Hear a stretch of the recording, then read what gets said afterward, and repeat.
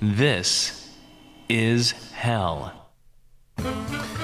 Alex, let's start with an impromptu guessing game. Yesterday, Stephen Breyer, the Supreme Court Justice, announced that he is going to retire. Who are the two people who were the first ones I saw nominated as potential nominees for his position on the Supreme Court? Can you guess who the first two names I saw suggested on social media to replace Stephen Breyer? Kyrie Irving? That's a great one. One more guess, and then that's going to be it. Any more guesses? Let me Google a person. I think Teddy Roosevelt may come up. Who's the most popular person in the world today? Kim Kardashian? Googling a person reveals an image of, well, it's just a person. All right. So congratulations to French Deputy Pierre Person. Damn, okay. A person, there you go. Not Chuck Person, the former forward. I was about to say that. So these are the first two names. The first name I saw that we should nominate, or should be nominated as the replacement for Stephen Breyer, the Supreme Court Justice who is retiring. The first name I saw on social media was the very non-divisive nominee choice of Michelle Obama. The second one I saw was, so we have the wife of the former President of the United States, President Barack Obama. The second one was Ginny Thomas, the wife of Supreme Court Justice Clarence Thomas, who in the New Yorker as well as Washington Post this week was reported that she causes a huge conflict of interest on many of the cases that Clarence Thomas has decided. So those are the first two nominees I saw out there that could bring together people in support for the next Supreme Court Justice. Is that the most ridiculous thing you have ever heard, and is that entirely what you would expect? Bad news for the Supreme Court. Only God can judge me. And actually, when you were saying Chuck Person, I was thinking of Wesley Person, the Heat player. Something really satisfying about a person, last name Person. Mm-hmm. Wonderful. Wasn't Chuck Person on the Bucks? I can't remember where he played. He played all over the place, but I think he started at the Bucks. I remember him playing in college. Damn, multiple people named Persons on in the NBA. Live from the United States, where capitalism is the virus, this is hell. At the beginning of the pandemic, voices in the establishment media were telling us that we're all in this together, and sometimes you still hear them saying that to this day. Of course, here in the United States, with rampant inequality, whether it comes in the form of accessibility to face masks that could protect us from the virus or health care that can save our lives from the pandemic's deadly effects, we were never all in this together.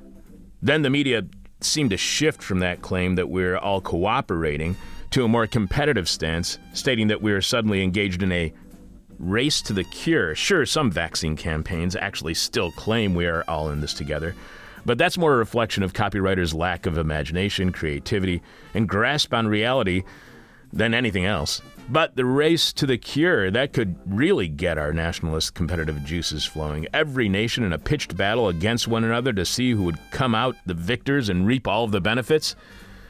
Now, that's no way to run a global campaign against a global threat, but it's as if ending the virus no longer mattered and it was being replaced with a competition for national pride. It was a striking turn of rhetoric for a world that was plagued by a virus that does not know borders. Today, with several effective vaccines available, nations are distributing them not on a basis of need, but on other factors like financial profits and geopolitical power.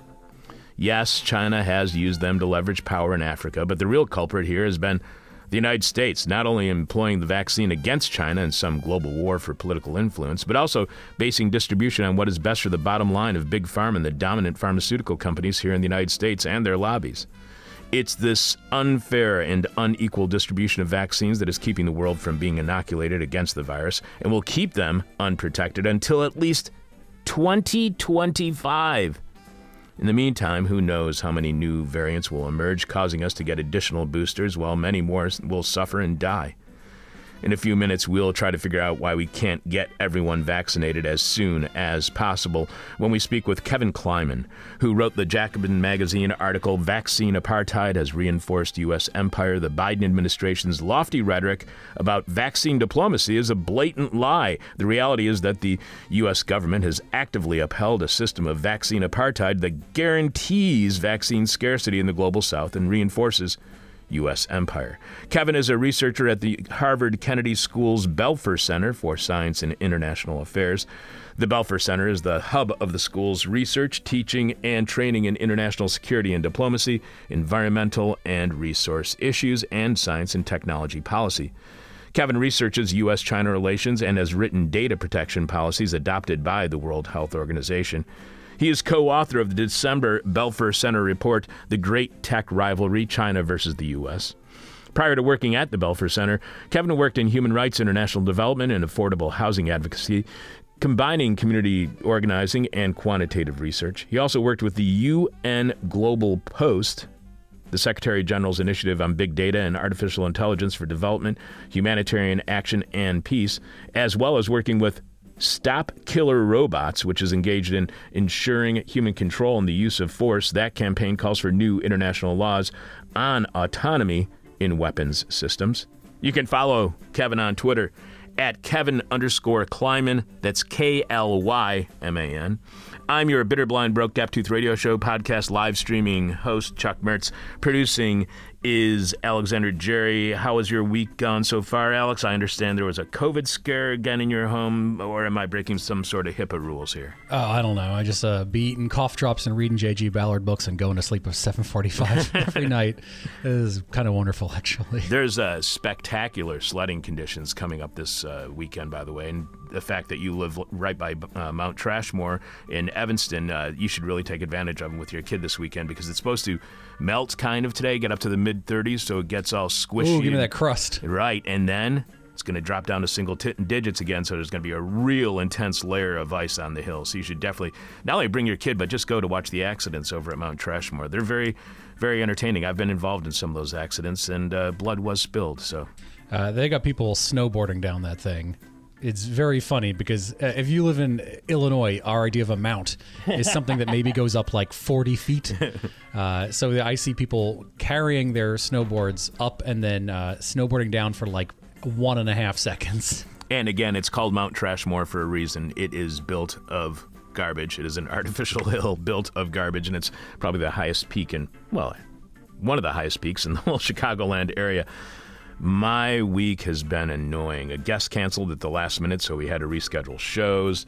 The fire hazard that is my Christmas tree is still barely standing with wilted and dried out branches. Only a few ornaments still dangle from its drooping arms, still adorned with lights that at this point are nothing but a mockery. The virus is still going strong, so socializing with humanity other than my girlfriend and coming in here to do a show this week with either Alex or Sebastian or Richard, well, doing anything other than that is still pretty much verboten. So for me, this week has been frustrating. But at least I had great conversations with Corey Pine on Billionaires in Space and Ashwin Ravikumar, who talked to us about stopping deforestation by providing basic services to the indigenous who can protect rainforests. So at least I got that going for me. But more important than my annoying yet oddly satisfying week, Alex, what's this week's question from hell? This week's question from hell is, how will you know when the pandemic is over? How will you know when the pandemic is over? That might be a good question from hell for our guest. We've never actually applied the question from hell for our listening audience to our guests, so maybe this time we should do that. I got a better question from hell written for him anyway. The person with our favorite answer to this week's question from hell wins your choice of whatever This Is Hell merchandise you want. The t-shirt, tote bag, face covering, face mask, coffee mug. This Is Hell Guide to the 21st Century flash drive featuring dozens of interviews from the 2000s, the trucker's cap, the winter beanie. You can check out all of our stuff right now by going to thisishell.com and clicking on support. Remember, without you, we got nothing, so thanks to all of you for your support. Thanks to Anders P. of LaGrange, Illinois, who went to thisishell.com and clicked on support and picked up an enamel This Is Hell camping mug. Thanks, Anders, and after having only out-of-state listeners showing their support for several weeks, that's 2 in a row from Illinois after Jane C. of Chicago supported the show earlier this week. So thanks, Anders and Jane. You can leave your answer to this week's question from hell at our Facebook page. You can tweet it to us. You can email it to us, but we must have your response by the end of today's show. Following Jeff Dorchin in the Moment of Truth, we will be announcing this week's winner. During this week's moment, Jeff continues to try to spread positivity. Alex will be sharing your answers to this week's question from hell following our conversation with Kevin on U.S. vaccine apartheid. Again, the question from hell is, how will you know when the pandemic is over? How will you know when the pandemic is over? Joel G. emailed us at chuck@thisishell.com with a guest suggestion. And remember, you can send us your guest or topic suggestion or anything you want to say about This Is Hell, and we'll likely share it on the air. Just email us at chuck@thisishell.com. Joel writes, Chuck, I listened to Economic Update with Professor Richard Wolff, a Marxian economist and professor at the New School in New York.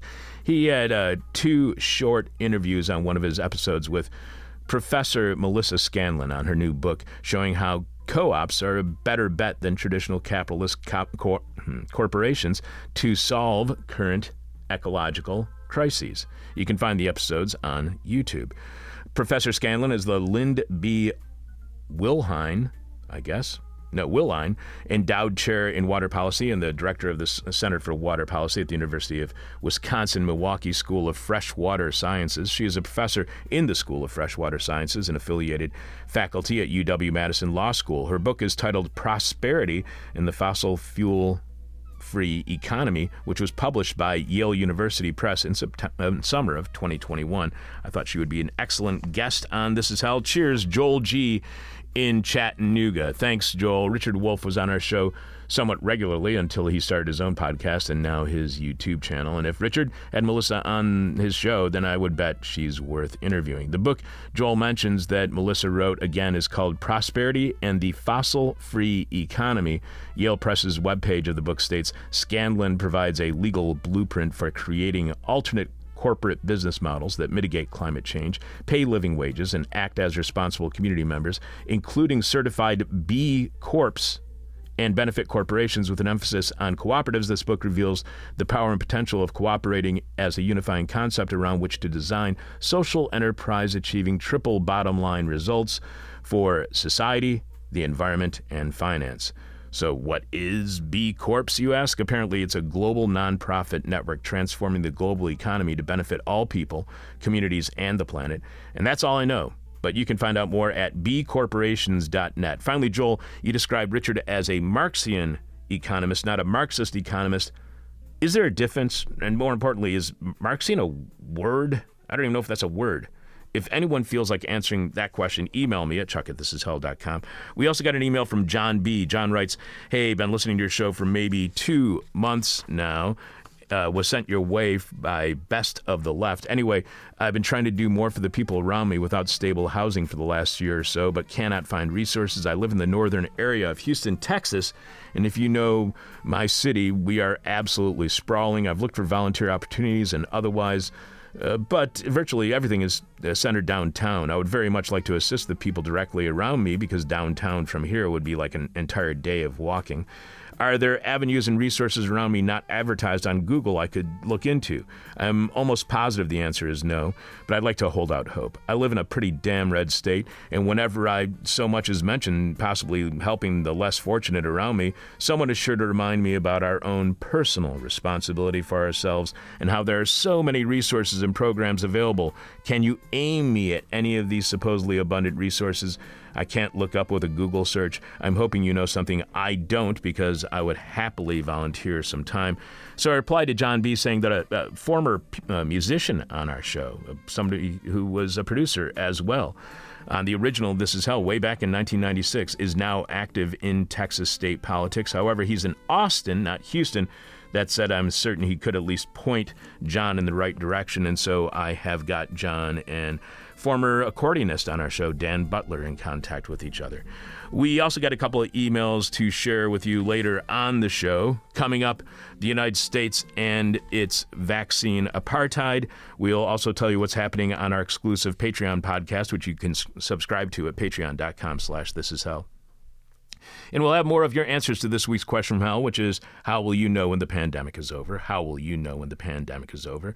As well as Jeff Dorchin in the Moment of Truth. During this week's moment, Jeff continues to try to spread positivity. And again, we have a couple more guest suggestions to share with you. Live from late capitalism, where property has more rights than people, this is hell. The United States has developed vaccines that can save the world from the COVID-19 pandemic. Considering the economic might and power of the United States, why doesn't the entire world already have at least one dose in their arms? Or at the very least, why can we not get everyone vaccinated, say, by the end of this year? Why do we have to wait until 2025, 3 years from now, if not more, until the world has access to U.S. vaccines? Doesn't that mean that there will be plenty of time for the virus to mutate again and again and again and create an even more transmissible, if not deadly, variant? Here to help us understand why effective vaccines are not more universally available, Kevin Kleiman wrote the Jacobin article, Vaccine Apartheid Has Reinforced U.S. Empire. Welcome to This Is Hell, Kevin. Hi, how's it going? Good. You can follow Kevin on Twitter at Kevin_Kleiman. That's Klyman. And he is co-author of the December Belfer Center report, The Great Tech Rivalry, China versus the U.S. You write that when President Joe Biden announced in June that the United States would donate additional doses of the COVID-19 vaccine, he claimed it was a humanitarian gesture. Back in the early months of the pandemic in 2020, when Cuba was sending medical teams to places that were being hit hard by the pandemic, Reuters reported on March 25, 2020, communist-run Cuba said it dispatched a brigade of doctors and nurses to Italy for the first time this weekend to help in the fight against the novel coronavirus at the request of the worst affected region in Lombardy. This is the 6th Medical Brigade that Cuba has sent in recent days to combat the spread of the new diseases abroad. It has sent contingents to socialist allies, Venezuela and Nicaragua, as well as Jamaica, Suriname, and Grenada. While supporters were calling this altruistic medical internationalism, others were dismissively calling it vaccine diplomacy, as if Cuba was exploiting the pandemic to gain political points. Using those two as the parameters, Kevin, altruistic medical internationalism and exploitative vaccine diplomacy, where would you put the Biden plan to distribute vaccines around the world? Or is Biden's promise outside of that spectrum? I would say it's more of the latter. It's much closer to coercive and exploitative attempts for political influence. And I think that the term vaccine diplomacy has been weaponized in the U.S. press such that it's been a PR success for the U.S. to say, well, we have to win in diplomacy against our quote unquote rivals like China, Russia, et cetera, when in fact, there would be no need for any vaccine diplomacy if we just equitably distributed vaccines to countries that are likely to have their medical systems collapse without access to the most effective vaccines, which are only produced in the U.S. And you quote President Biden saying, we are sharing these doses not to secure favors or extract concessions. We are sharing these vaccines to save lives and to lead the world in bringing an end to the pandemic with the power of our example and with our values. You write, this was a bold-faced lie. Where do you hear Biden lying in that quote? And what do you think that says about our values? I think he's lying in a couple places here. One being that the U.S. is not trying to donate doses in order to secure favors or extract concessions, which is a clear parallel trying to draw a contrast between China, Russia, and the U.S., where the U.S. is a benevolent empire that only does things that are in the best interest of the global order that it has established, and its quote-unquote rivals have, in fact, undermined global cooperation by trading vaccines for favors. But what I outline in my piece is that the U.S. has donated doses and exported doses specifically to secure favors. In terms of what it says about our values, I think it's quite clear that we value the profits of big pharmaceutical corporations over the lives of hundreds of millions of people that have been upended by this virus, both in the United States, where 900,000 people have died from the virus, and abroad, where we see some of the highest rates of transmission currently that we've ever seen. And we'll get to why you believe that we are prioritizing those profits in a moment. But you also write that the United States has repeatedly traded vaccines for political influence while upholding a system of vaccine apartheid that guarantees vaccine scarcity in the global south and reinforces U.S. empire. When apartheid is used, when that term is used, it's not only a system of segregation and discrimination, but that discrimination and segregation is based on race. Is the vaccine apartheid that the United States is applying, that the Biden administration is applying at this moment, is that based more on wealth or is it based more on race? It's hard to draw the distinction because it obviously discriminates against people who live in poor countries, and disproportionately because of the white supremacist international system that we're in. Those people in poor countries are Black and brown, indigenous, et cetera. And so it does discriminate along the lines of race, but the mechanism by which that discrimination happens is the old systems of apartheid and colonialism that made sure that resources did not get to countries in the global south. So I think I draw on Walter Rodney here and his book, How Europe Underdeveloped Africa, in the idea that although there have been connections between the wealthy white global north and the global south for some time, those have always been predatory. So how does U.S. vaccine apartheid reinforce what you call U.S. empire? That idea of what happened with Europe and how they purposely underdeveloped the third world, if you will, at the time, as it was referred to. It sounds like exactly what the United States is in the process of doing. So how does U.S. vaccine apartheid reinforce what you call U.S. empire? So I make three arguments for how it reinforces U.S. empire. First is that it gives the U.S. more leverage over less wealthy countries or countries that it's allies with, because they're dependent on the U.S. for vaccines rather than vaccines being bountiful throughout the world. Next, along the lines of what you were talking about, I say that vaccine apartheid maintains the precarity of poor countries, meaning that their food systems collapse, their medical systems collapse, and they are dependent on aid from Washington's international financial institutions like the World Bank and the IMF, which allows the World Bank and the IMF to help determine those countries' economic policies for the benefit of US firms. And third, I say that vaccine apartheid helps US empire by making sure that big pharma is mostly a US phenomenon, where mRNA vaccines are a significant scientific breakthrough that could be used to solve a number of diseases and to really transform the global medical system. But by hoarding them, it means that the Department of Defense and other actors in the US have exclusive access to those technologies. So leverage over poor countries, it maintains precarity, and it makes certain that the United States pharmaceutical companies dominates pharmaceuticals globally. You also mentioned that members of the foreign policy establishment have leapt to Biden's defense, pointing out that China has also used its vaccines as a bargaining chip. They insist that Biden's vaccine diplomacy has been a force for good, but it is Washington, its European allies, and U.S. pharmaceutical companies, not China, that have blocked most of the world from obtaining vaccines. So is the real story not promises of distribution as much as it is how that distribution is being blocked? And if so, how does the U.S. block distribution? Yeah, I agree with that blocking distribution is the main part of the story. And here I draw on activists in the Global South with the Access IPSA campaign, the most famous of which is Achal Pravala, who's been on a number of podcasts, including The Dig.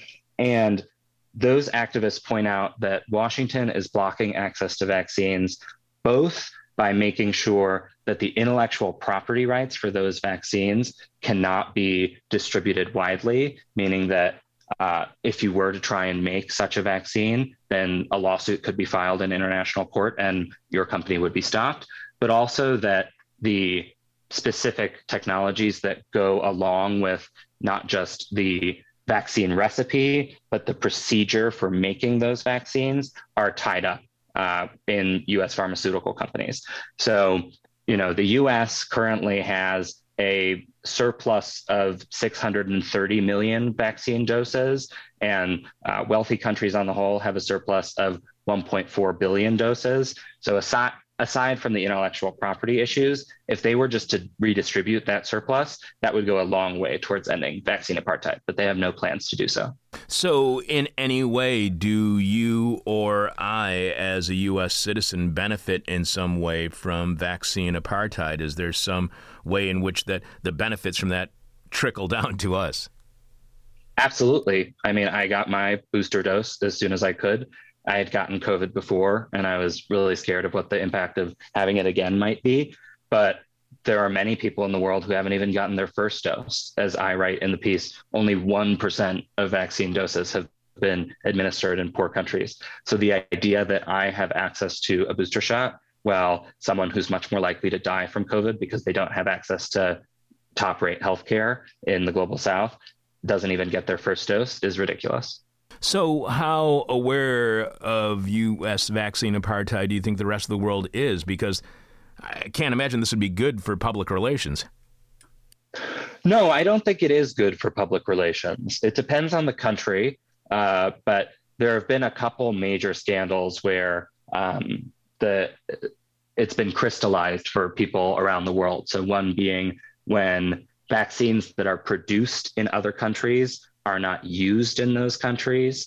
I'm not 100% sure on this example, but I think that it was Johnson & Johnson in South Africa that was producing doses there, but not administering doses there. And that was just a good example of how these PR scandals can, in fact, come back to hurt the U.S. In terms of its soft power. But that's not really how the U.S. foreign policy establishment sees it. They see China and Russia as the evil empire, and kind of whatever the U.S. does, as long as it's not Trump that's doing it, it's justified. You write the U.S. government has refused to share the vaccine recipes that it paid Moderna and Pfizer's billions to develop. Yet the media has taught us to refer to them as the Moderna and Pfizer vaccine, which connotes that the vaccines were developed by the pharmaceutical companies, that they were the ones who, it's just another success of capital competition, incentivization, innovation, and motivation, because they were the ones who invented them. So how misleading is it for the media and us to refer to the vaccines by the name of the company that distributed them and not the source that created them? And what does that mislead the public into believing? It's really misleading, and I think it's irresponsible of the corporate media to refer to them as such. Public Citizen refers to the Moderna vaccine as the NIH, National Institutes of Health Moderna vaccine, because it was the NIH that provided a lot of the funding to Moderna, which is a relatively new company, and had already been doing research on mRNA vaccines to combat coronaviruses before the pandemic. That's why they were able to develop it so quickly. And in terms of what the narrative spin does for Americans, I think it persuades us that this is the best we're going to get. All we deserve is what, the gods of big pharma choose to benevolently give to us. But in fact, it is the government paying companies to do this research, which might not pan out. There weren't a lot of successes with mRNA vaccines before necessarily. And as a result, the companies have made record profits, but the government has not been willing to recoup any of that. Even companies like Johnson & Johnson that have made huge missteps, they've still made record profits. You point out that the European Union has opposed a temporary waiver of intellectual property rights for vaccine technologies, preventing other countries from producing their own vaccine doses. So is it really not our fault, but it's all the EU's fault? Well, I agree with Daniel Bessner here, who's a writer in Jacobin as well, that the European Union is more of an extension of the United States than it's given credit for. So as the current crisis in Ukraine indicates, the U.S. bankrolls almost all of European security. And through NATO, the U.S. has formally agreed that Europe is part of its security architecture. So all that goes to say is that if the U.S. wanted to issue a waiver on intellectual property rights for vaccines, they could. They have limitless leverage over the European Union, basically. But that's not to say that the EU should get off scot-free. I mean, there was all this hagiography when Angela Merkel retired as chancellor and saying that she's no longer the leader of the free world. But one of her last acts in office was to make sure that billions of people around the world won't get vaccinated for years, because she wanted to make sure that BioNTech, the partner for Pfizer, could make as much money as possible. But you also point out that the Biden administration says it supports such an intellectual property waiver, but has failed to use its considerable influence to pressure the EU to come to the table. So has the U.S. waived intellectual property rights for the vaccine? I mean, that's what, if the Biden administration supports that, have they already done so? They have not. So they support a waiver at the World Trade Organization, and at the World Trade Organization, this process goes by consensus. So every member of the World Trade Organization has to agree. And so while the Biden administration has said, we in theory support a waiver, no waiver has been written. So they don't support the actual text of a waiver, nor have they put forward a waiver at the World Trade Organization that they would support, nor, as I would point out, have they just made the Moderna and Pfizer recipes open and shareable. They could do that without, messing around at the World Trade Organization, but they've opted not to because it's to their political benefit and it makes a lot of money for big pharma executives. So it sounds like the U.S. is using the WTO purposely to be an obstacle to have worldwide distribution of mRNA vaccines. And intellectual property rights waiver has been debated in the WTO since the very beginning of the outbreak. Those debates have been heated at times, and they were getting a lot of international press. How important is that debate? And to you, what explains why the WTO intellectual property debate is not a bigger story in the establishment media? I mean, I thought that would, especially at the beginning of the outbreak, I thought for sure that should have been a top news story almost every day, because that's where the global debate was happening over the pandemic. Well, I think that it fits in the broader corporate media narrative that activists have nothing relevant to say. So, of course, the activists who are working in India, Brazil, South Africa, and other countries are still pushing every single day to make sure that the World Trade Organization grants their countries access to produce vaccines, which hundreds of factories around the world are ready to produce, as reporting in the Intercept indicates. But the corporate media doesn't want to portray the US, Europe, its allies, as being part of some sort of, neo-colonial enterprise. The idea is that we were racist until 1965 and then we stopped. And all of the crises that have happened, all of the coups that we've initiated, those have just been missteps, not part of any broader strategy or system.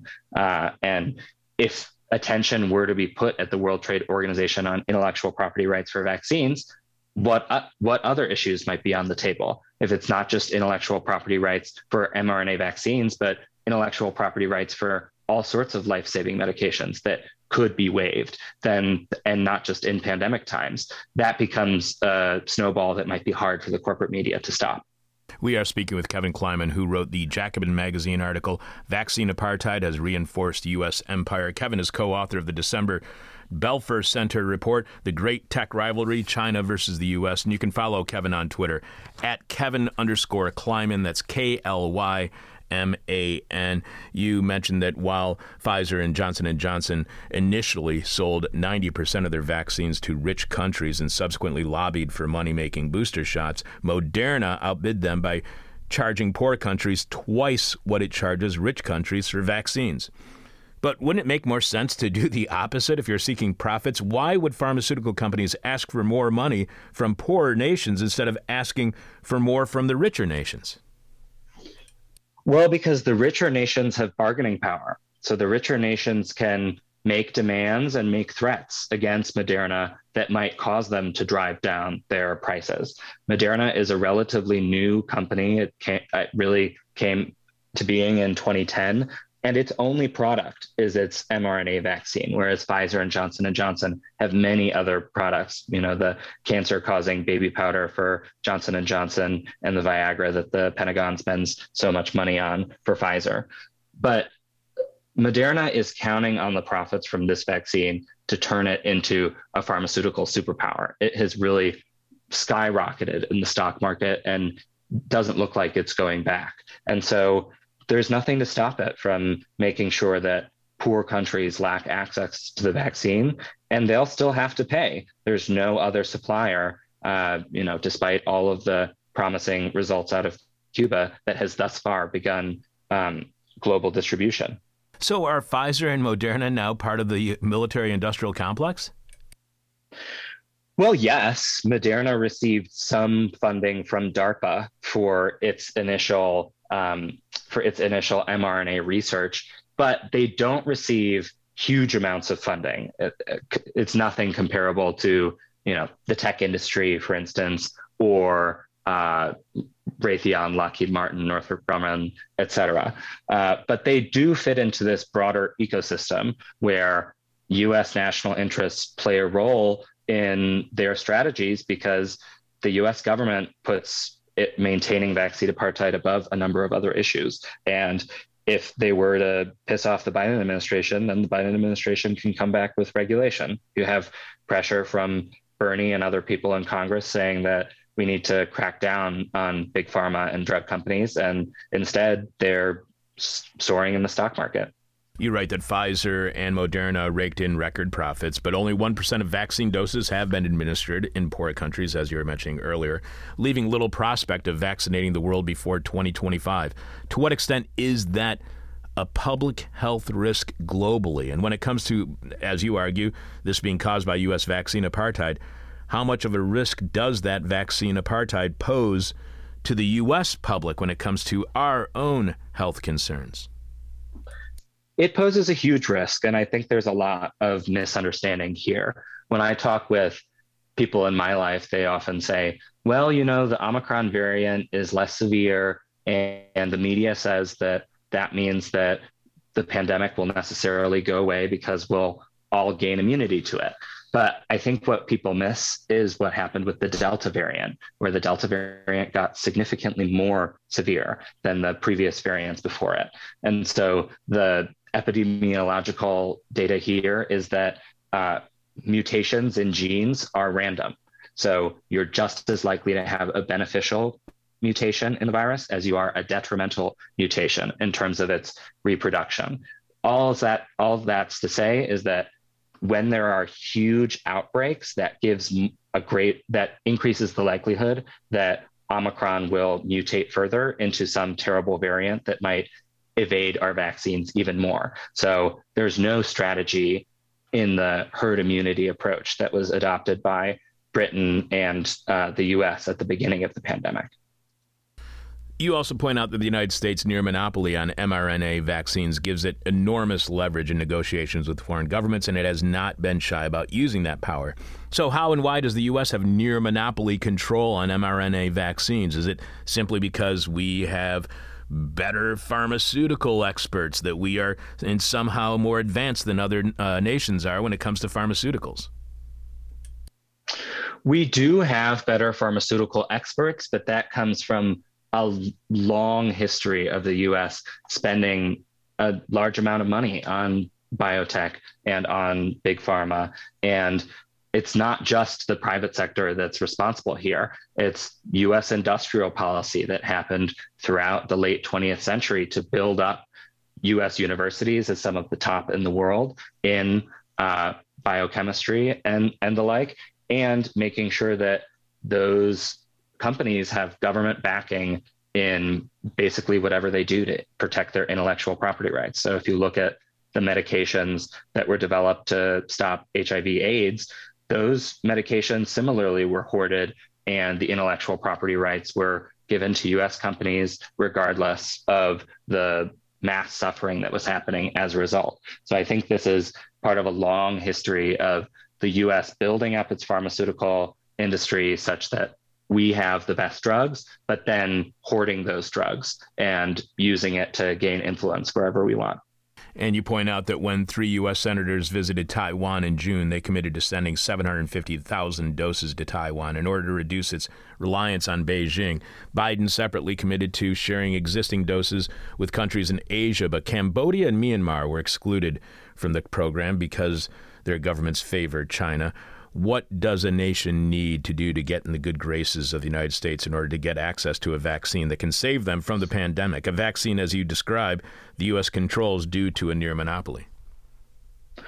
Well, based on these examples, all they have to do is oppose China. All they have to do is say Xi Jinping is a tyrant, and the U.S. has a right to maintain its security position in East Asia and South Asia. And as I write in the piece, there's a new anti-China military alliance that's been initiated in the last 2 years called the Quad between the U.S., India, Japan, and Australia. And those countries are trying to share military technologies such that if there were a war with China, the U.S. would be more likely to come out ahead. Now, depending on the scale of the war, the U.S. would probably lose a significant amount of ground, but the U.S. is eager for any and all allies that it can get in its ongoing low-grade war against China. And so if you come out as a U.S. ally, then sure, you can get some vaccine doses. So, again, you are co-author of the December Belfer Center report, The Great Tech Rivalry, China versus the United States. How much of a threat is the Quad to, or how much is it perceived as a threat to China? How much is that a provocation even to the potential for war? It's hard to say because the alliance is so new, but the best example is the offshoot of it, which is the new Australia, US, and UK alliance, where the US ripped up a French submarine deal with Australia and instead provided Australia with nuclear-powered submarines. And that was viewed as a significant provocation, where China threatened export restrictions on Australia, and it seems that relations between China and Australia have soured since then. So I would say that it's a big provocation to be stationing military equipment in China's backyard. Of course, the elephant in the room there is with Taiwan, where the U.S. has sold huge amounts of arms, even though the U.S. in 18 of the last 18 war games between the U.S. and China over Taiwan, the U.S. loses every single time. So the U.S. is not likely to win a military conflict over Taiwan, but it continues stationing military hardware there. You point out that the U.S. has also blocked vaccines from reaching countries whose governments it has actively worked to topple, such as Nicaragua, Venezuela, and Cuba. Secretary of State Antony Blinken has falsely claimed the United States won't trade shots and arms for political favors. This is about saving lives. To what extent do you think this is underreported and thus the U.S. public is unaware? How much do you think the U.S. public is totally fine with using the vaccine to reward our friends and punish our enemies? Because this seems like a very conservative response by a supposedly centrist liberal presidential administration and political party. So do you think the public is fine with the U.S. leveraging the vaccines to punish our enemies and reward our friends? It's hard to know. As far as I can tell, there's no data on it. I have read papers indicating that when China gives vaccines to countries in Latin America, those citizens in those countries view China more positively, but I don't know how Chinese citizens feel about it. My view is that if people knew the whole story, they knew that the system of vaccine apartheid is actually not in the long-term benefit of U.S. citizens or its allies, then they might see that risking much worse outbreaks is not worth trying to topple the governments in Nicaragua, Venezuela, and Cuba. And I agree. I think the coverage of Biden has been very soft, where John Bolton, Trump's attack dog, called these countries the troika of tyranny and explicitly said that we should enact more sanctions and try to take out their governments and do regime change. Biden has been less loud about it, but he hasn't given them any vaccines. And in doing so, he's helped worsen economic crises in those countries. So is U.S. vaccine apartheid? In your opinion, is it bipartisan, is using the vaccine for political leverage rather than administering it like a global public health concern? Is that bipartisan policy? Can we vote these policies out of power? It is bipartisan. And the Trump administration made similar moves and tried to gain influence in Brazil by providing access to vaccines and try to prevent China from giving access to vaccines to Brazil. In terms of voting out these policies, I think, yes, I think that if there were more leftist Democrats in Congress, then they would be able to put more pressure on Big Pharma and on the Biden administration to make sure that we are, in fact, distributing our excess vaccine doses at minimum, that rich countries have an extra 1.4 billion doses, and that poor countries need something along the lines of 870 million doses just to reach 40% vaccination is an outrage. And if there were more people in Congress that put people over profits, then yes, I think some of these policies could get changed. So what is your hope that the Democratic Party would run such candidates? It's not very high given all of the opposition to progressives in primary challenges last time around.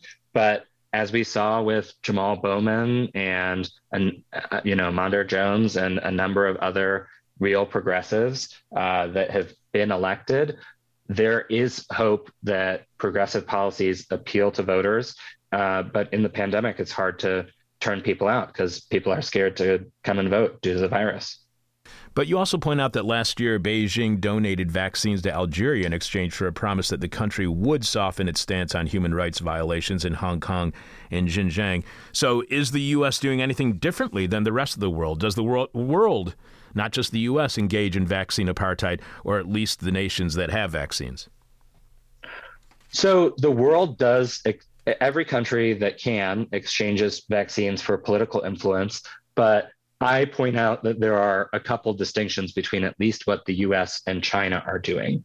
One being that the US is the country that at the World Trade Organization and in negotiations with its own pharmaceutical companies has promoted vaccine apartheid and has decided that it is okay for millions of people to die around the world if that makes big pharma CEOs slightly richer. And another distinction is that the US's mRNA vaccines are the most effective vaccines. So it is the US that has the obligation, in my view, to share this effective technology and to make sure that we can reduce the spread of the virus. China has just come out with its own preliminary results on its mRNA vaccine, and those are promising, but we won't know until it's deployed on a large scale because the US vaccines have been deployed and have helped a huge swath of people not get infected. You write that vaccine apartheid has bolstered the United States' mythical role as the indispensable nation upon which the global South must depend for economic development and security. By maintaining the precarity of poor countries, the United States ensures that it can keep them under its thumb. So is the U.S. seen more as a savior curing the world with its vaccines or a captor holding the rest of the world's lives hostage? I don't know what people are saying in other countries as I haven't been able to travel since the pandemic. But my view is that the people who are in ministries of health, the officials at the World Health Organization who work on these issues on a day-to-day basis around the world, they know that it is the US that's holding other countries hostage. And top UN officials have called out vaccine apartheid by name and have said that the US and other rich countries need to stop with the bullshit and need to actually distribute the extra doses that they have and stop this global crisis before it gets even more out of control. You write, consider the actions of U.S.-dominated international financial institutions during the pandemic. The World Bank and the IMF have ignored calls for a debt jubilee that would free up public resources for vaccinations. Meanwhile, nearly half of all jobs in Africa are at risk of being lost as a result of the pandemic and its concomitant economic shocks. Who would qualify for debt forgiveness, and how far would debt forgiveness go toward ending vaccine apartheid? After all, as you point out, geopolitics are also involved in the considerations over who gets the vaccine and who does not. So how far would a jubilee go toward ending vaccine apartheid? A jubilee would go a long way towards ending vaccine apartheid. There are 72 countries that borrow from the World Bank that would qualify for debt relief or a jubilee.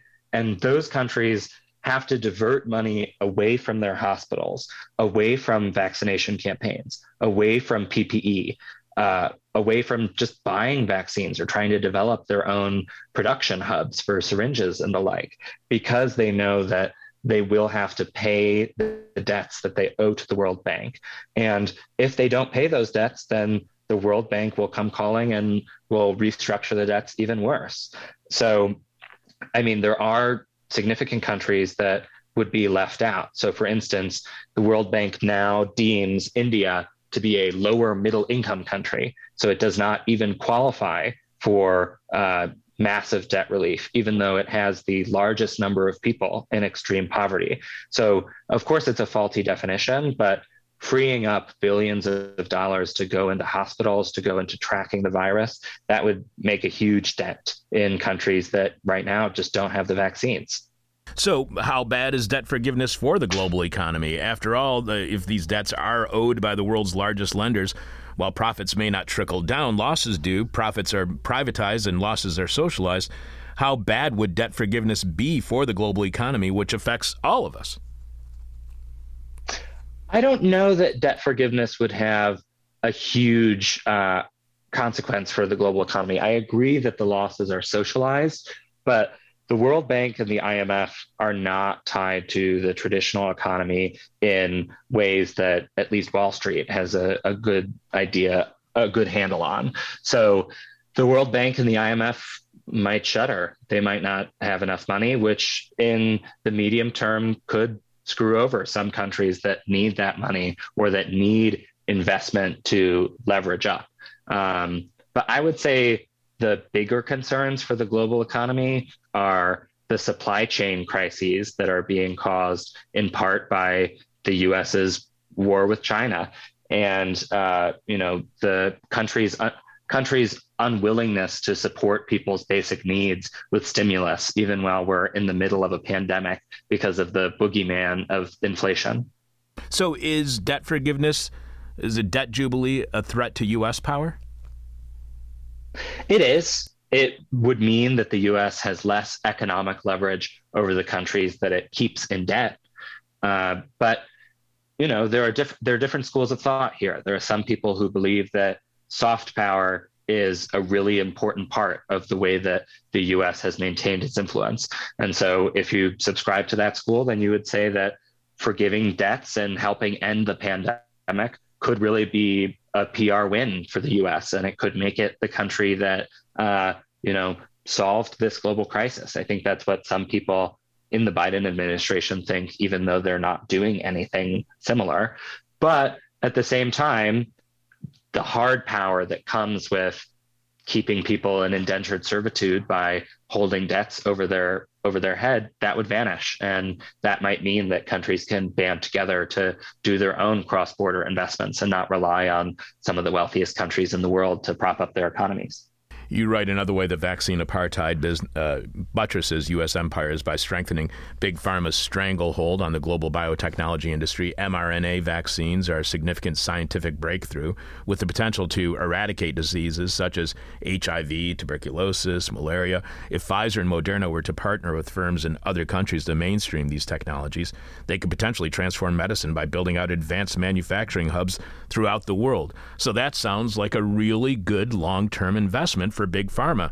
It sounds like a possible healthcare success and also a very profitable venture.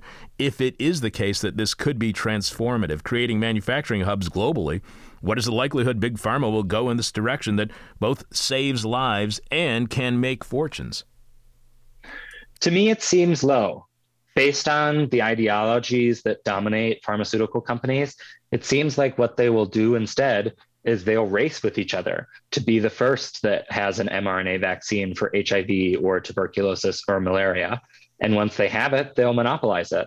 They'll patent it and make sure that it's in scarce supply and build their profits in that way. That's the model that they've used for, half a century now. And I don't see them as saying, actually, this is a social good that can and should be distributed around the world. And even though it's low margin to build out manufacturing hubs in countries like Bangladesh and India, countries throughout Latin America. We can do this, and over time, it'll be a consistent profit stream.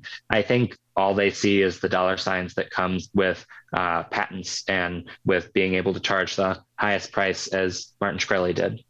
And you point out that, throughout our conversation, that vaccine apartheid is another step in the process of U.S. global dominance, continuing even after the pandemic, if there is an after the pandemic. So how much is vaccine apartheid a threat to U.S. national security and geopolitical power? Because I cannot imagine any of this is going over well with nations that are still suffering and will continue to suffer the most from the newest variants caused by continuing vaccine apartheid. Is withholding the vaccine from less wealthy nations and those not seen as friendly with the United States by our government a threat to our national security here in the United States? I believe it is. I think that, as I argue, this is a strategy that is not being carried out by scheming masterminds, but by incompetent bureaucrats, liberals that don't know what they're doing. And it's very easy to see how this could backfire against U.S. national security, where countries around the world have been seen clamoring for vaccines, and we're being seen saying, let them eat cake. That means that the next time there's a global crisis, trust in the U.S. will be down, and it'll be easier for other countries to band against the U.S. and oppose whatever the foreign policy establishment deems to be U.S. interests. I think that there are cases to be made for both sides, that it does in fact strengthen the U.S.'s leverage over other countries, but leverage is just one facet in what upholds an empire. And I think that the visibility into the way that the US has cut countries off and prolonged the crisis means that it's much easier to see that there could be drawbacks to this strategy, even just from a purely pro-US stance. We have been speaking with Kevin Kleiman, who wrote the Jacobin Magazine article, Vaccine Apartheid Has Reinforced U.S. Empire. You can follow Kevin on Twitter at Kevin_Kleiman. And again, I would strongly suggest you check out the paper that he co-authored, the December Belfer Center report, The Great Tech Rivalry, China versus the U.S. One last question for you, Kevin, and as I promise that we do this with all of our guests, our final question is what we call the question from hell. The question we hate to ask, you might hate to answer, our audience is going to hate your response. And I know that this is maybe even touch on conspiracy theory, and I'm not trying to put it in that framework, but I want to make sure that you understand that I understand that can be a problem with this question. Is the problem that there is more money in maintaining resistance to viruses rather than eradicating their efforts and or their effects? And if so, can that be overcome? It's hard to put a dollar value on it, but for some companies, yes, I think there is more money in having the cure and not using it than in distributing the cure to the world. And I think the way to stand up to that is simple. We just say that that's not acceptable. And we join with the activists around the world who are saying that vaccine apartheid must end, and it's in the world's interest to get everyone vaccinated and to see the other side of this pandemic. And if there are actors that are working to prolong the pandemic, they have to be ostracized, they have to be fought against, and we can mobilize against them and win. Well, that's an optimistic end to a very pessimistic article, or not article, but conversation. Kevin, thank you very much for being on our show. This is a really great angle and an analysis that is not being heard elsewhere. So I really appreciate you being on our show today. Thanks so much. Thanks for taking the time. Live from the United States, where the law is far too often the crime, this is hell. And if that conversation with Kevin Lyman on U.S. vaccine apartheid was in some way informative, enlightening, or made you realize, yes, this really is hell, show your support by going to thisishell.com and clicking on support and checking out all the different ways you can support This Is Hell. Alex, please remind us, what is this week's question from hell, and tell us how our listening audience is responding. This week's question from hell is, how will you know when the pandemic is over? How will you know when the pandemic is over? We only got a couple more, so I'll just do a little bit and then the two more after Jeffy. Sure. Neil C. says, when I've gotten back to blaming myself for everything. That's pretty good. Tyler R. says, pandemic? What pandemic? Q&L says, soon as all the good bars and live houses close and prices to do anything fun skyrocket, things will open back up again. And then finally, via email, DM, etc., etc., etc., Vesef says, there is no end, only Zool. Who was the one who Vesef was talking about bars? That was Q&L. Yeah, I just want to point out that that's something that I've heard many bar owners, not just the one downstairs, many bar owners tell me that they are afraid that it's, there's a really great likelihood that a lot of bars and restaurants are going to be closing due to the pandemic, and then all of the bars are going to be owned by corporations like Blackstone, who have come in and bought up all those properties and are now leasing them out and making them into the opposite of what you want in a public house. Keeping it real deep in debt since 1996. This is Hell. And again, if you want to show your support for This Is Hell, become a subscriber to This Is Hell on Patreon at patreon.com/thisishell. On this week's Patreon podcast, liberals seem to not understand why anyone would join the militia movement that a recent guest told us is getting more secretive, violent, and extremist. If you tuned into the January 21st Patreon podcast, you heard me talk about the shift in the movement away from legitimizing their behavior via the Constitution. Now they look to conspiracies, not the Constitution, for defense of their beliefs and implementation of their values and a cause for their motivations. Following that Patreon podcast, later that evening, I received a copy of the Small Town Weekly newspaper that I got a subscription to as a Christmas gift this holiday season. And lo and behold, right there in the Your Opinion section, it reveals exactly why someone would want to join a militia. And that is, we are facing a spiritual war. With so much news breaking in the last week about wealthy donors to conservative causes funding campaigns to ban books from schools and white nationalists flocking to the anti-abortion movement, not to mention the deifying of billionaires, as we discussed when talking to Corey Pine about billionaires in space earlier this week. There's been lots of news regarding those that liberals may dismiss as crazy. But here's the thing, they're not crazy. In fact, from their perspective, seeking out a militia may be the most rational thing someone can do. Remember that old adage, in an insane world, a sane person must appear insane? And maybe that's what's going on with liberals not understanding the militia movement. That's not to say I'm signing up to a militia this week, but by understanding the thinking behind joining instead of dismissing them outright, we may attain a better understanding of the many divisions here in the United States today. Also on Patreon, we're setting the Wayback Machine to 15 years ago to find out what the hell we were talking about back then, and it turns out it's something that has a lot to do with the motivations of potential militia movements, especially in rural America. This week, we're sharing our February 7th, 2007 conversation with sociologist Harwood Schaefer. He is a research associate in the University of Tennessee's Agriculture Policy Analysis Center, and he worked with the center's director, Daryl Hay, on their just posted at the time counterpunch piece, Do Industrial Farms Harm Small Communities? Why the Family Farm is Good for Rural America. Harwood is also an ordained minister and has worked with farm families throughout the Midwest. With the loss of the family farm, many rural area residents have struggled, not only financially, but when it comes to their very identity as well. And 15 years ago, Harwood could read the writing on the wall, and it was saying the end of the family farm does not bode well for rural communities, which means this week on Patreon, we'll introduce you to a holy warrior who is ready to do battle over U.S. spirituality and share a conversation from 15 years ago about the threat to the family farmer and what it might mean for our future, which is now sadly our present. But if you want to hear any and all of that, subscribe to our weekly Patreon podcast that streams live every Friday, and a podcast shortly after at the same place, patreon.com/thisishell. It looks like I'm going to have to share this guest suggestion for next week. I will be telling you about that, I guess, next week. Something about, let's just say it's about Stephen Donziger, and I'll tell you about that later. Coming up, Jeff with the Moment of Truth, the rest of your answers to this week's Question from Hell, and we will be announcing our winner, and we'll also tell you who is on next week's show, and we do have one more guest suggestion a listener sent to us here at chuck@thisishell.com. Live from Hangover Country, this is Hell. I know you have Hefe on the line. 1, 2, you know what to do. One more time. The moment of truth, the moment of truth, the moment of truth, the moment of truth, the moment of truth, the moment of truth, the moment of truth, the moment of truth.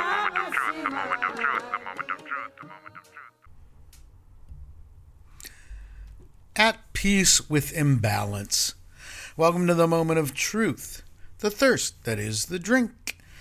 Not to be self-deprecating at all, but I am a lousy Buddhist. It's one reason I don't walk around advertising myself as a Buddhist. Gandhi, in the movie Gandhi, starring Ben Kingsley as the eponymous Mahatma, said something like, I am a Hindu and a Muslim and a Buddhist and a Christian and a Jew, and so are all of you. Now stop this nonsense. Stop it. Remember that? Yeah, that was cool. I think what makes me such a lousy Buddhist is my predilection toward resentment. I'm a hater. I'm a resentful guy. I'm envious of all the people whose grass is always greener than mine. In a way, it makes me the perfect Buddhist. Everyone can see right through to the unappealing core. I have no Buddhist-style charisma. There's absolutely no danger of me ever collecting a following. Not like that Thich Nhat Hanh. By the time he died, he was the most famous Buddhist in the world. Doesn't mean he was the best, of course. We don't do that kind of comparison stuff in the global community of worldwide Buddhists. But when it comes to fame, number of monasteries, nuns, monks, Thich Nhat Hanh, his mindfulness brand, and his Plum Village tradition were way out in front of the Buddhist pack. Thich Nhat Hanh died a handful of days ago, is why I bring him up. He went back to Vietnam in 2018 because he wanted to die there. He'd had a stroke and felt health-wise the writing was on the wall. Some 10 years before the stroke, his attempts to unite his Plum Village tradition with other Buddhists in Vietnam without somehow speaking out against government actions most Vietnamese Buddhists considered repression led to a lot of negative press that he was collaborating to help Hanoi be seen as honoring religious freedom. Later on, some things he said supposedly led China to pressure Hanoi to make the Plum Village order unwelcome. If he'd been hoping somehow to play both ends against the middle, it backfired. His followers were forcibly ejected from their residence in Vietnam by police-led mobs, and he was understood to be persona non grata in the country. But he'd been a controversial figure in Buddhism from the beginning, always getting on the bad side of higher-ups in Buddhist universities for his teachings, which apparently weren't conservative enough, always coming to the aid of those put in difficulty by the U.S. war, opposing President Diem's program to turn Buddhists into Catholics. Those hot-headed young monks are never conservative enough, are they? And when I say hot-headed, I'm not obliquely referring to Thich Quang Duc, the monk who set himself on fire in June 1963 in what was then Saigon to protest the U.S.-supported government's repression of Buddhism and attempts to Catholicize the South. Just talking about young hotheads in general. They're never conservative enough, are they, those young hotheads? Thich Nhat Hanh spent some time in the early to mid-1960s in the USA, where he met poet, activist, theologian, and Trappist monk Thomas Merton. Yeah, all of those in one guy. He also met MLK in 1966. He urged the civil rights leader to speak out against the U.S. war in Indochina. In 1967, King did indeed give a speech denouncing the war and putting opposition to it into the context of a continuing global struggle for the rights of the poor and colonized. King also tried to persuade the Nobel Committee to award the Peace Prize to Thich Nhat Hanh. The following year, King was assassinated. Thich Nhat Hanh moved to Paris in 1966. Paris is where all charismatic leaders go while waiting to return to their home countries. Trotsky, Lenin, Ho Chi Minh, Ayatollah Khomeini, Miles Davis. When Vietnam won the war, Thich Nhat Hanh was not allowed to return there. The new communist government was suspicious of him. After all, he was a Buddhist and partly educated in the West. When he began rescuing boat people fleeing overzealous reprisals against whoever the new government deemed in their understandable paranoia to have been collaborators with the South, his efforts were stopped by the governments of Singapore and Thailand. Stuck again, as he would later be stuck between the Hanoi government and the Buddhists outside his order in Vietnam. He was always getting it, coming and going. Those hotheads, I tell you, they're just magnets for trouble. Nhat Hanh sometimes called his mindfulness discipline engaged Buddhism. But how much exactly was he engaged? It would certainly have been a bit much to expect him to set himself on fire in protest of the U.S. war against the demonized nationalist liberation fighters in Vietnam, which became a war against the entire region by numerous creepy imperialist interests still plying their trade in global death and destruction within and parallel to the U.S. government to this day. Yet he does connect mindfulness with the goal of creating a better world, even in a Buddhist cosmology wherein suffering is inevitable. Did he help create a better world by guiding individuals toward repairing their undisciplined, benighted inward selves? Was that the best use of his charisma, wisdom, and position to communicate? Did it balance fairly that betterment against the acceptance of hundreds of thousands of dollars and euros from reasonably well-off Westerners to give them a brief taste of monastic living? Is the $1 billion or so a year mindfulness industry a way to heal the world, or merely a way to salve souls long enough to enable them to operate in a society that is just going to wound them again while killing all that's good in the world? I don't have the ability to make that judgment. I have the inclination, because of my lousiness as a Buddhist and in general as a bitch. But when I think about the tens of millennia we've been human, and the drastic lack of progress we've made, replacing one brutal structure of repression with a new, sleeker, shinier, more efficient, maybe more user-friendly one, time after time, I have to wonder, is anything more worthwhile than what peace and well-being you are able to find within yourself at the present moment? Are you not more able to contribute to the well-being of others when you make yourself capable of honoring their wisdom, and if you find no wisdom there, honoring and bringing out whatever is honorable that you can salvage? That's what we all wonder sometimes when we're wondering, isn't it? Or am I alone in this? I mean, if you're all truly certain of what to do all the time, that's great. No, actually, it's scary. If you're a tough, self-reliant, sovereign citizen, armed to the teeth, ready to protect by brute strength what you know in your heart is rightfully yours no matter who else suffers, hey, don't let me spoil that for you, but you are wrong. You, we don't need. You, I wish there were fewer of. You need to change or perish. You will have no place in the new world except in exile on an inescapable penal island. But if you can maintain a level of tranquil presence, while at the same time realizing that every part of the world is off balance simply by its nature, including your own tranquil presence, maybe that's not such a bad frame of mind. Maybe that's not a bad way to approach this near future that promises, among its drastic transformations, new possibilities. That's the moment of truth.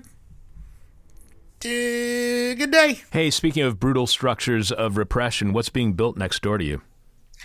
Some brutal structure of repression. A 7-story apartment building. It's going to block out the sun and I think create a parking disaster in the neighborhood. So how big is the building you're in? Oh, it's a 2-story dingbat. And so what's replacing? What was there in this where the 7-story building is being built? What is it replacing? There was a weird fire hazard art compound that was, I think I've posted pictures of it. It's like there was like a field of wheat that they would sort of put there, like a decorative field of wheat in the fall. They would always have this like fall little, and then they'd have miniature farmhouses and miniature things and little picnic benches. Oh, crazy. And it was really nuts. And they would throw axes in the back, and they would have incredibly loud music performances out there. Then during COVID, those things kind of died down. And then a developer bought that land and started putting this junk up. So did you like them as neighbors? They were fine. They weren't the worst. They invited me over, but I could never figure out how to knock on the door and get in. It's like a labyrinth. It really was. It was like, what? How do I get to the miniature wheat field? It was bizarre. Yeah, there's just whatever. I mean, I can't say this is gentrifying because it's always. I mean, it's been a little dumpy, but. It's been gentrifying for a long time. They've closed a lot of good things, and little independent stores and cheap restaurants and the crazy old movie theaters and stuff, and just putting up a bunch of I don't know, expensive housing. Although I guess some is supposed to be affordable. Affordable. Yeah, what a exactly. joke. What does affordable even mean? I don't know. And who are those affordable for? And why can't I qualify for any of those? Free. That's Things should be free. Exactly. Free is affordable. Exactly. Free is universally hey man, affordable. Then they don't have skin in the game, and that's important, my friend. Oh, they would have skin in the game, because if they had people living in free housing in their otherwise for sale or for rent building, those people would affect, the atmosphere in the building and the upkeep of the building, and their actual physical skin would be in the game. Yeah. I mean, so, they'd have to take care of people a little bit to make them not resent them and set the building on fire. All right, Jeffy, on that note. Yeah. Stay beautiful. Okay. Live from land stolen from the Potawatomi people, this is Hell. Alex, please remind us what is this week's question from Hell, and tell us how the rest of our listeners are responding. This week's question from Hell is, how will you know when the pandemic is over? How will you know when the pandemic is over? Old pals Hypocrite Reader say, when the Lamb hath opened the seventh seal. Andrew J. says, I will know when the pandemic is over, when Easter arrives. What? And then finally, Eat Fart 69, old pal says, just like when we found out the BLM movement was successful and no longer needed, once Pelosi and company kneel while wearing scrubs. Oh, God. And then finally, Wow. Shane M. says, when everyone is dead. Wow, Shane M. When everyone is dead. Okay, the answers I liked the most were Shane M. saying when everyone is dead, Kim G. saying when Bill Gates flips the switch, David S. saying when the dove returns in the evening with a fresh olive leaf in its beak, or when we're all dead. So I guess he's upping Shane M. there. Chad F. saying when Windows 12, the next pandemic is ready for launch. Warren L. saying, legends say a robin will crow at midnight and rivers will flow backwards. I think they're supposed to flow with blood backwards. Wojciech saying, when I get an official diagnosis of agoraphobia, I said that was a fear of everything. That's a fear of not being in control of your situation. So just a correction there. And Eve saying, when we all finally catch the Omega variant. That makes this week's winner to the question from Hell, how will you know when the pandemic is over? The winner is Eve, who said, when we all finally catch the Omega variant. Congratulations, Eve. Just tell us what piece of This Is Hell merchandise you want. That is available at thisishell.com when you click on support, and we'll get it in the mail to you post haste. My answer to this week's question from Hell, how will you know when the pandemic is over? I will know the pandemic is over when I am sitting in a bar stool, on a bar stool, I should say, with my feet on the rail, drinking a draft beer I cannot buy at the store and bring home with me, sitting there completely unmasked and not distanced from anyone, then stepping out to the beer garden and putting a thoink in the air with friends and those who will soon be friends during This Is Hell office hours. That's when I will definitely know the pandemic is over, and hope you will all be able to join me when and if that day comes. Thanks to everyone for sending in your answers to this week's question from Hell. Alex, do we know who's going to be on next week's show? A thoink? Yes. Ooh, I like it. I know, right? We just know Mondays. I'm waiting for Tuesday, Wednesday people to get back to me, but on Monday, Catherine McNichol-Stock will be on to talk about her article, Is the Rally Really Worth It? The Sturgis Motorcycle Rally and the Costs of Neoliberalism. That sounds so good. Yeah, I'm excited for this I'm one. really looking forward to that. We start every week's live streaming.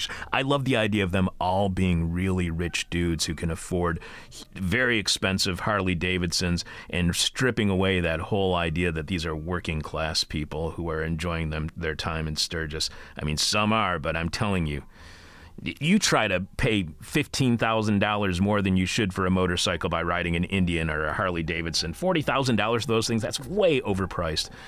We start every week's live streaming shows here at thisishell.com by revealing this week's hangover cure. This week's cure is water, lemon, juice, ginger, and turmeric, which was posted in a video online by someone trying to become famous, and that's why we aren't mentioning the place where you can find it or the person who posted it. Thanks to this week's guests in order. Corey Pine, who wrote the Baffler article, Dawn of the Space Lords. Billionaires have big plans to expand their dominion. You can follow Corey on Twitter, at Corey Pine, that's P-E-I-N. Thanks to Ashwin Ravikumar, who wrote the Trouble article, To Save the Rainforest, Provide Healthcare, Education, and Services for Those Who Protect Them. And thanks to today's guest, Kevin Kleiman, who wrote the Jacobin article, Vaccine Apartheid Has Reinforced U.S. Empire. Thanks to Alexander Jerry for producing today's show. Also thanks to Richard Norwood and Sebastian Vupper for running the board this week. Thanks to all of Alex's producing throughout the week. Thanks to Jeff Dorchin for another moment of truth. Ronaldo Magaldi for This Week in Rotten History. Special thanks to Thurn Humiston, Just Because. Talk to you on Patreon at patreon.com/thisishell, where we will hear from a potential military or militia recruit about his own personal spiritual war. And we share an interview from 15 years ago about the looming threat to the family farm from industrial agriculture. Finally, as I was mentioning earlier, we got one more guest suggestion this week, and this one comes from Mike S. Mike writes, Hello, Chuck and Alex. I was wondering if you would ever consider having a video essayist on as a guest on the show. I know you don't normally use video essays as a source for guests and discussion topics on This Is Hell, but this video by Dan Olson on cryptocurrency and NFTs is quite good. It discusses how they relate to the financialization of everything, which is an evergreen This Is Hell discussion. Unfortunately, as a bonus, I've also included a video essay on QAnon from September 2020 that is pretty trippy to watch post January 6th. Cheers, Mike. So, no, Mike, we have not had YouTubers, if you will, as guests on the show simply because of something they posted on YouTube. Then, after yesterday's show, Sebastian Vupper asked me the exact same question about the exact same topic in reference to the exact same potential guest. And now I guess I will be watching YouTube videos about NFTs this weekend to determine if Dan Olson will make a good guest. If you are familiar with Dan Olson's work, tell me, so I don't have to watch. Tell me what you think by emailing at chuck@thisishell.com. There's only one way to get over all of the problems that we've introduced to you on this week's show. That's by turning your palms towards the sky, sitting down in the lotus position, focusing on that burning white dot in the middle of your forehead, and saying the simple words, everybody's stupid. My demon is on my butt. My demon talks to me in profanity like a sailor. And my demon tries to knock me down, and my demon tries to put me on a hell ride. Thank you for listening to This Is Hell. For more interview hell and to support the show, visit thisishell.com.